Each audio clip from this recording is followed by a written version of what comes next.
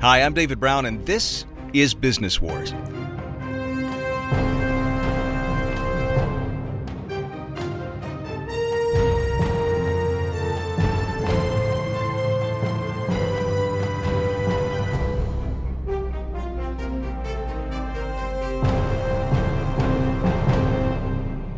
Well, today sure is an exciting day. By now, many of you know that we're publishing a book, The Art of Business Wars, which is based on stories and lessons from this podcast. And, well, the day is finally here. You can now order a copy of The Art of Business Wars wherever books are sold.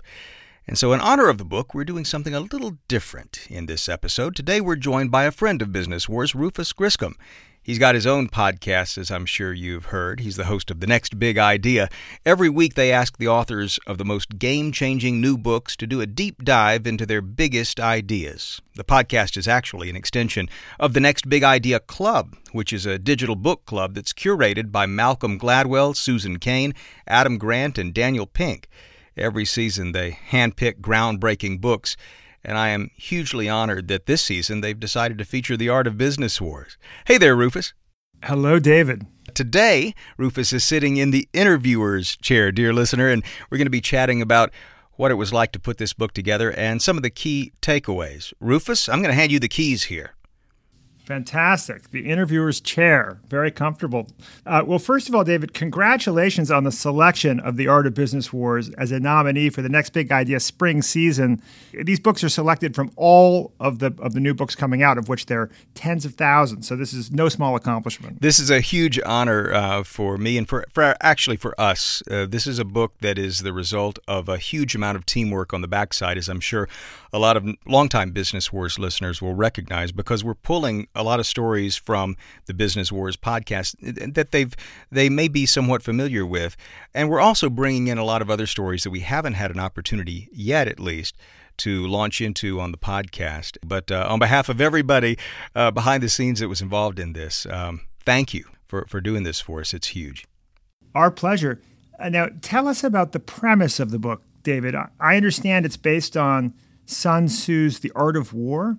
How did you adapt it for Business Wars? It just so happened that Hernan Lopez, who was the founder of Wondery, had come up with this idea. We need to do a book, and what if we call it The Art of Business Wars? At the same time, I had the same exact thought, and the book took off from there. But fundamentally, the idea is not just to repeat what's happening with the Business Wars podcast, is to try to bring out something else, and that is, what are the lessons that you can draw from it? You know, we obviously focus on the human aspect of these stories because they're such compelling narratives. But we know, based on the feedback that we've been getting from listeners, that people are listening and thinking about their own experiences and how they can learn from what's happening. It's fun to listen to because of the drama and the immersive sort of techniques that we're using in the podcast. But what are the lessons? And that's something that we were hoping to extract with The Art of Business Wars. And obviously, we're using the conceit of The Art of War as a way to sort of structure those lessons. So you start each chapter with a quote from The Art of War, and then that leads into case studies. Can you share an example of how these lessons set up a case study? Sure. For instance, let's take entering the battlefield. Sun Tzu says, the general who wins a battle makes many calculations in his mind before that battle is fought. Well, now that sounds like sort of obvious wisdom. A lot of people would say, what's new about that? But when you look at it through the lens of people who have actually been successful in business, it starts to take on added dimension. And one of the first personalities we focus on is Henry Ford. People think about Henry Ford and mass production. But to get his business off the ground at the very beginning, something that he had to do was partner with others to get the capital that he needed to get his business going. The problem is that if you're partnering with other people, they may not see the way forward the way you do. So how do you persuade those people that you're working with that this is something you need to do? Henry Ford did something that in its own way was as important as the development of the assembly line. He figured that what he would have to do to get the sort of independence that he would ultimately need before he could make that Model T was he had to come up with something in the supply chain that would allow him to basically take over the business. And so at that time, Ford was getting its supplies for making its engines from a third party. he came up with an engine manufacturing company. And so by doing that, what he did was he was able to basically build up a secondary business from the ground up, which ended up having the capital to buy out the underinvestors in Ford in the bigger business and start to build Ford into what we know today. Now, you see these sorts of things happen throughout the book, but that's an example of the sort of lesson. But this brings me back to something else that I think is kind of a secret of Business Wars. And that is, I can tell you that, and it sounds dry, right? But in the podcast, you're immersed into the personalities and the individuals behind it, and you see their sort of personality tics. And that's something we didn't want to leave behind in this book. So as we're telling that story, we're trying to bring out aspects of those individuals as people, as human beings, in ways that I think makes it not just fun to read, but also really intimately relatable. You know, you can see yourself in a lot of these situations. There's so many great stories of these business rivalries in the book. I know it's hard to pick favorites, David, but I have to think the Gibson versus Fender chapter is on your short list. I understand you're a guitar guy, right? I think a Gibson man, is that right? Here's a funny thing, and if we have any guitar players listening, I know that you can sympathize. I love Gibson, I love the vibe, I love the sound, but a Fender somehow feels better in my hands, and I'm just finally admitting that. But the Gibson versus Fender story, I think, is one of my favorites, and you're quite right. And in fact, the lesson there is it isn't always the first company to harness a technology that succeeds. It's the one that strikes at the right moment, the moment when it can leverage the opportunity to the fullest, and not a second later. Some listeners may know the name Les Paul. Les Paul happens to be the name of a model of a Gibson guitar. And it's been around since the 1950s. But the original iteration of the Les Paul came from the man, Les Paul himself. He was a huge pop star at the time, one of the best-known guitar players. The issue was rock and roll was coming on the scene, pop music was getting louder, and the guitar was getting drowned out. And Les Paul had this innovative idea. He was going to take, basically, since he was an engineer at heart, he was going to take what amounted to a kind of log. In fact, he called his guitar the log. And he put strings across it. And he shows this thing to the folks at Gibson. He's a popular man. Gibson wants to see Les Paul, wants to know what he has to say. And he says, guys, I want you to build this guitar. And they're like, what? You want us to build basically a railroad tie with strings on it? And he sort of gets laughed out of the room. Yeah. But the concept is there. Meanwhile, there's a guy named Leo Fender. He's building amplifiers and that sort of thing. He's not even a guitar player, but he knows his way around electronics. And as a result of that, he rubs shoulders with a lot of musicians in the course of his business. Well, he knows who Les Paul is. He's heard about the log, and he's thinking, this is kind of straightforward, and Les is right. If I basically took a bandsaw to a piece of wood, I could cut up a guitar, bolt it all together, and I could accomplish what Les Paul wants without having to run through Gibson or anyone else. I can just do it myself in my factory in Fullerton. And that's effectively what he did. And he came up with really what amounts to the first, what we would consider to be modern electric guitar. These days we call it the Telecaster. It used to be called the Broadcaster. Gibson sees Fender sales skyrocketing. Here's a company that hasn't even been in the guitar business, and now everyone from Buddy Holly forward wants to play a Fender instrument. How did that happen when Gibson had a 50-year-plus lead on him? Well, it was because Fender wasn't close-minded about what a guitar could be and what the future of the guitar would be. Fender was listening to the customer, even though they weren't even his customers yet. And so he struck really at the right moment, and he leveraged that opportunity to the fullest. Gibson had to catch up. So they, with their, heads hung low, went back to Les Paul and said, Les, what about this? And Les was gracious enough to sign on, and that became a partnership that lasted for many years. The great happy ending of this story, if there's a happy ending, and that's one of the reasons I love this story so much, is that Gibson and Fender today continue to be dominant, and neither of them really lost.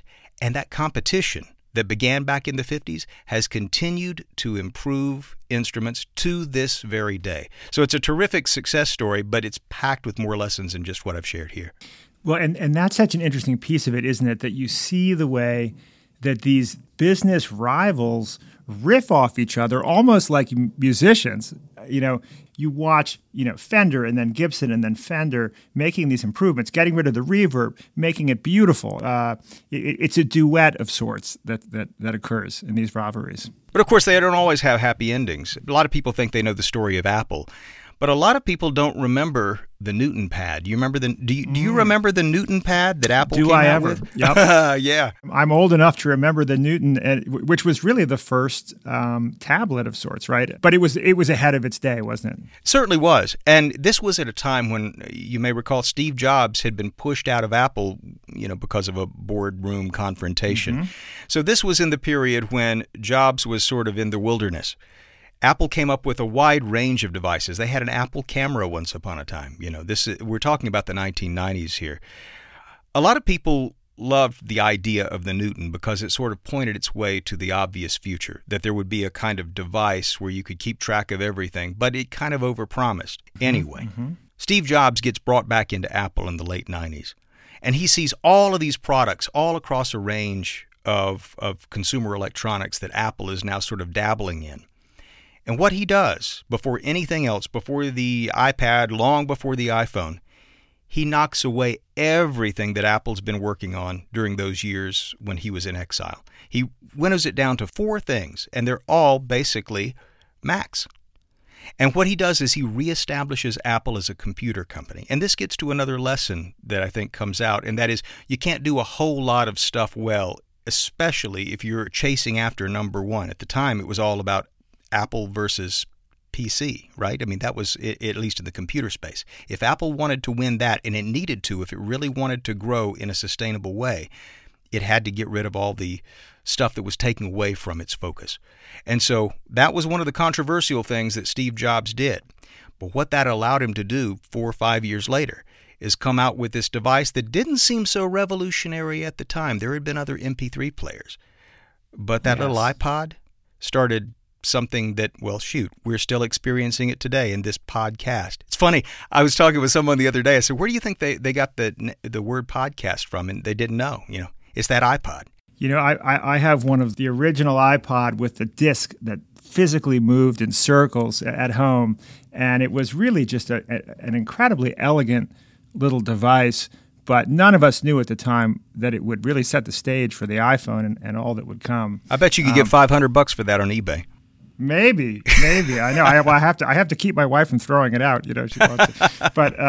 But no. It is what's extraordinary is we often lose a lot of the complexity of these stories, right? I mean, we tell the Apple story as if it was inevitable, and we forget the stumbles. And I think this is part of what's so informative about the art of business wars.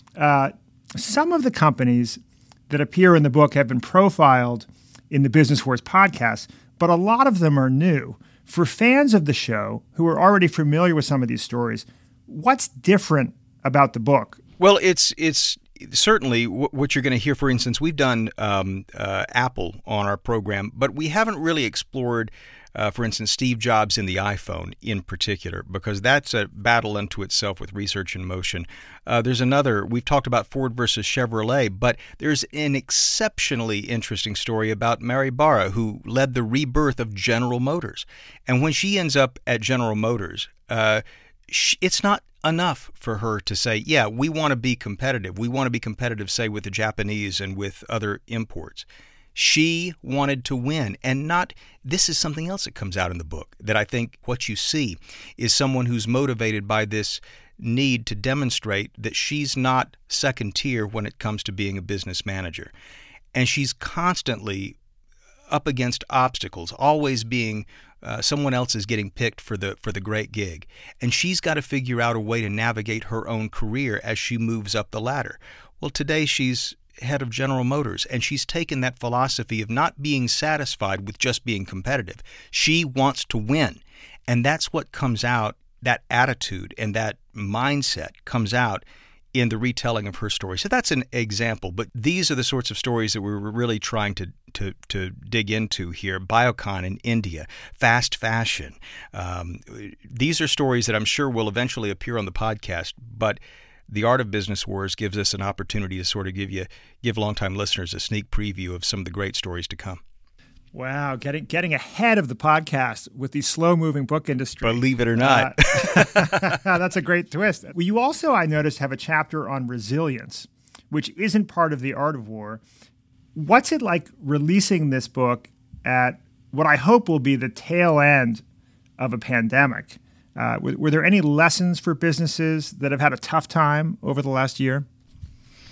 Something that stands out when we're thinking about the pandemic is how events that seemingly are outside of our control can affect how we move forward, whether we can move forward. And, you're sort of in that survival mode.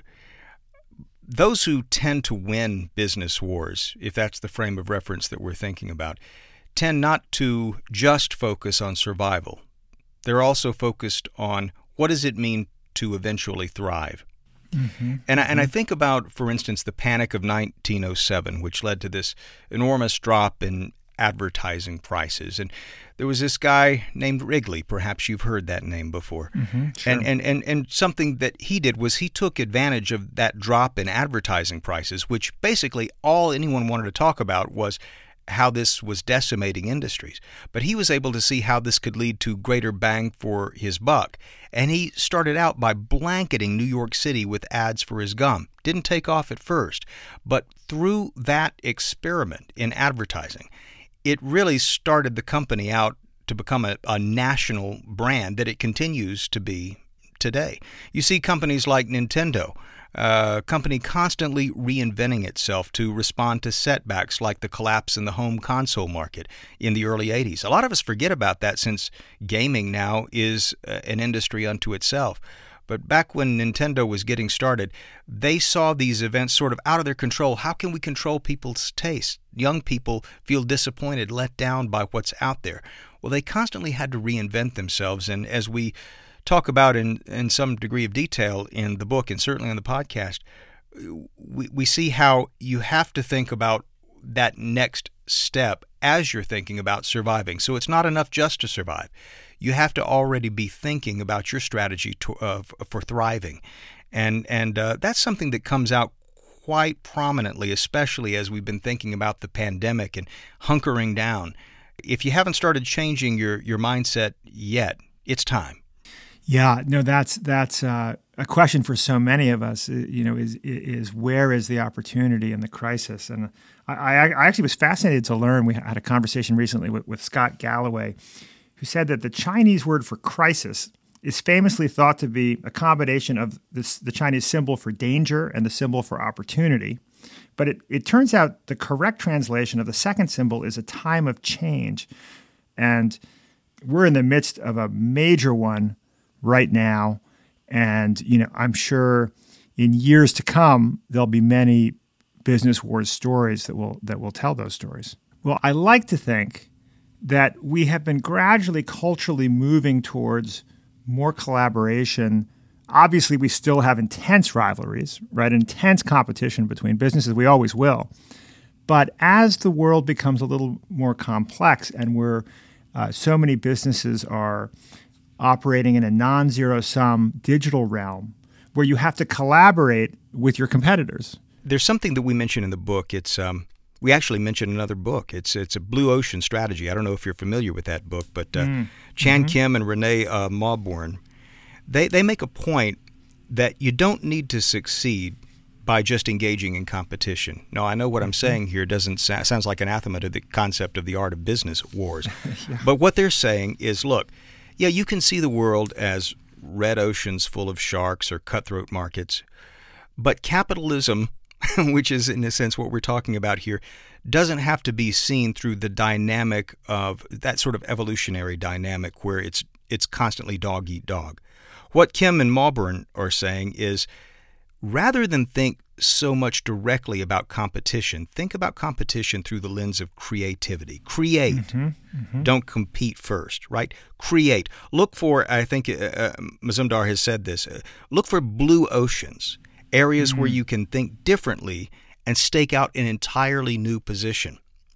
And what I love about this idea is that it's not necessarily inconsistent with the concept of competition, because eventually, once you stake out that field, it could quickly become a battlefield to the extent that you're successful, But one of the consistent things that you're seeing, especially in this new, more digitized business environment, is that there are more of these sort of wide open blue oceans than we perhaps ever saw before. We're seeing it constantly. And I'm excited about in the future being able to share more of those stories as we read about more and more spectacular successes in fields that we never even imagined. I mean, think about it, man. 10, 15 years ago, how many of us imagined that we would get on our phone and, get an Uber ride, right? I mean, that's transformed travel. It's transformed the way we get around. It's transformed business in a lot of respects. And now people talk about being the Uber of fill in the blank. So there's so much more to be explored, so much ground, and you bet that resonates. And I think I can't wait for all the stories that people are going to be telling and talking about. I hope we get to share a lot of those on Business Wars, and who knows, in future books. Absolutely. Well, you make a great point. The more opportunity there is, the less people need to focus just on pure competition. They can focus on all the additional opportunity that exists. This is what I tell my kids when they're at each other's necks. I love it. Rufus, thanks so much for doing this with us. And before we go, I want our listeners to hear a little bit more about the next big idea. What other books are you covering this season? Do you know yet? And where would our listeners go to find out more? Well, David, you lobbed me a softball. I appreciate it. This is my favorite season yet. I mentioned earlier we spoke with Scott Galloway recently about how business has been transformed by the coronavirus. We go deep on that. We just had Adam Grant on the show talking about his new book, Think Again, which is really, I think, about how openness and humility can be a kind of superpower. I also got some useful marital advice out of that episode. And coming up soon, we have two Stanford professors, Jennifer Acker and Naomi Bagdonis, talking about how humor can be a secret weapon in business and in life. A hysterical conversation you won't be surprised to hear. Last but not least, I'll tell you that we have the great Walter Isaacson coming up soon, talking about what we can learn from his extraordinary biography subjects. That you may have read some of his biographies about Leonardo da Vinci, Ben Franklin, Einstein, Steve Jobs, and now Jennifer Doudna, who won a Nobel Prize for innovating new CRISPR biotech, which has helped now with speedy invention of coronavirus vaccines, which hopefully we're all getting. So if you want to join us, just look up The Next Big Idea wherever you listen to podcasts. You know you want to join them because it's a terrific podcast. Next Big Idea, part of the Next Big Idea Club. Rufus, it's been really great to have you on Business Wars. Thanks so much for taking time to talk with us. Thanks for having me. Rufus Griscom is the host of The Next Big Idea. You can find it each week on your podcast platform of choice. And listeners, to find out more about The Art of Business Wars, make sure to visit Wondery.com/The Art of Business Wars or pick up a copy wherever books are sold.